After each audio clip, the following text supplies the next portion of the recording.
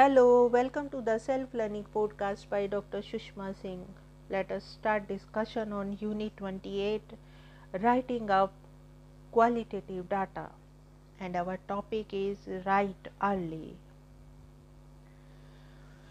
Words come first, and linking them up to form a cogent and a meaningful whole is a demanding task, often frustrating. I remember myself sitting at the desk placed in a corner of my room with field notes, diaries, copies of relevant articles, books with markers on important pages spread all around me, with a pencil in my hand, often striking it at the paper, waiting for the formation of proper sentences, cuttings and erasing them, moving to the kitchen to prepare a cup of tea or going out for a smoke, all to focus my concentration on my work. Some days the scenario remained unchanged for hours as I struggled for writing a proper and correct expression of my ideas. At this point of time, many of us rush to the library to read more or rush to the field area if it happens to be situated nearby, thinking that we have not read enough or we do not have enough information to write up our accounts. Thus, we keep on postponing writing. We keep on accumulating readings, more and more references, like the snowball process. One book or article leads to another, and so on. It is ceaseless process because we do not start writing up. Besides suffering from tremendous stress, we are unable to discipline our thoughts. Lots and lots of readings, polemical viewpoints confound us. The writing problems are so real and genuine that a cross section of researchers in my sample, both young and experienced, admitted to have passed through the crippling effects of not writing or not writing well. I remember my own days as a research student. For hours together, I would not able to write, or what I was able to write was of so poor quality that I would not like to share it with others. These feelings would make me depressed and low, forcing me to look for more reading or discussion with fellow researchers.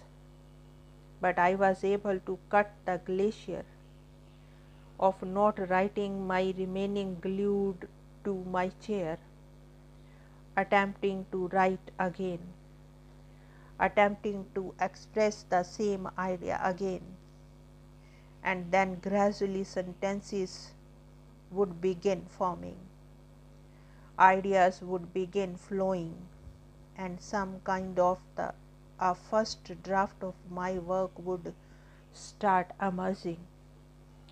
And once I have a draft of my work before me, not only do I feel confident of my abilities, that is, I can do it, but also I think through my first draft, give it to the others to read and comment, edit it, make additions and deletions, sharpen the arguments, refer to other works, and add what is known as the scholarly apparatus,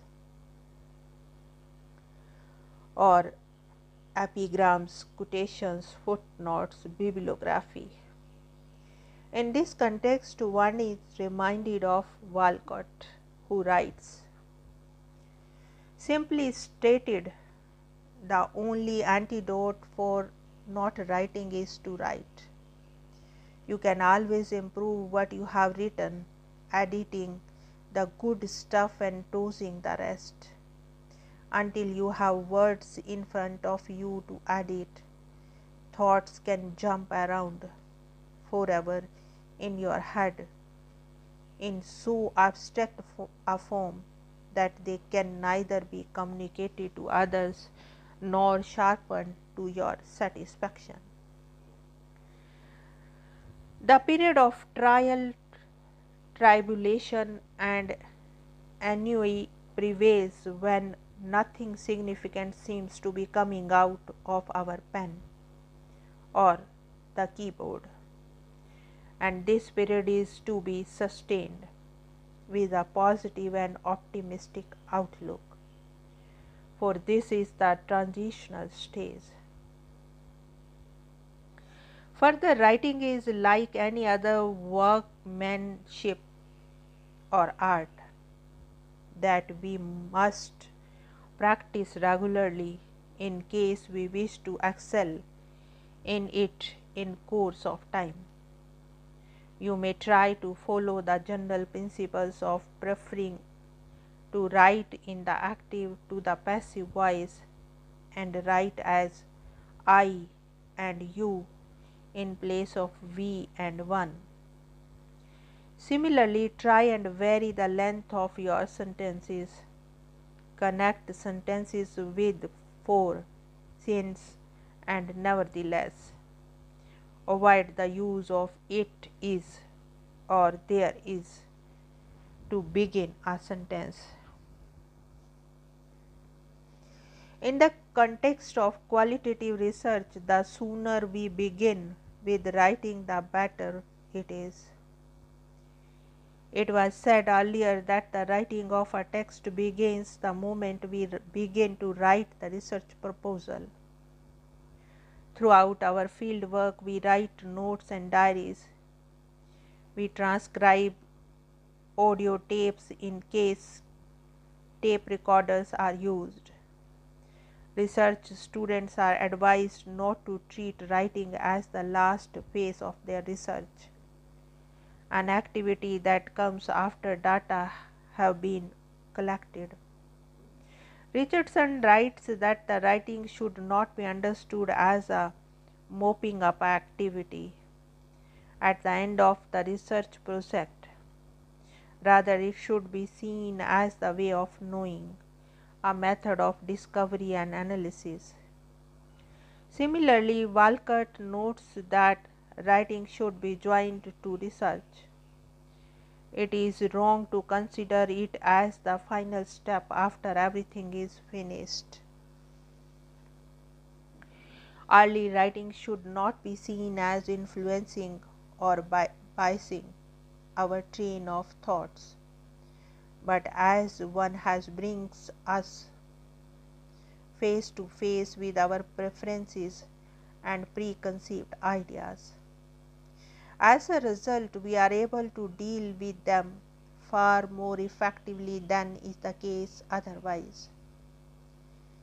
In disciplines like sociology and social anthropology, one has to deal with higher levels of empathy, which materialize principally because of a long-term stay, often not less than 1 year or so, of the ethnographer with the people of his study.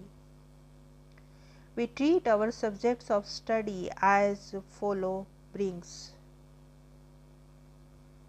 in comparison to the other social sciences for which the subjects of study are the objects, with whom any sort of a passionate relationship, a relationship of comradeship, is largely ruled out. Because of the special conditions obtaining a sociological and social anthropological work, the likelihood of our getting biased is far more than what may be the situation in our social sciences. Against this background, writing helps in a big way to make oneself aware of one's likes and dislikes, one's subjectivity involvement with people, and the paradoxes of participant observations.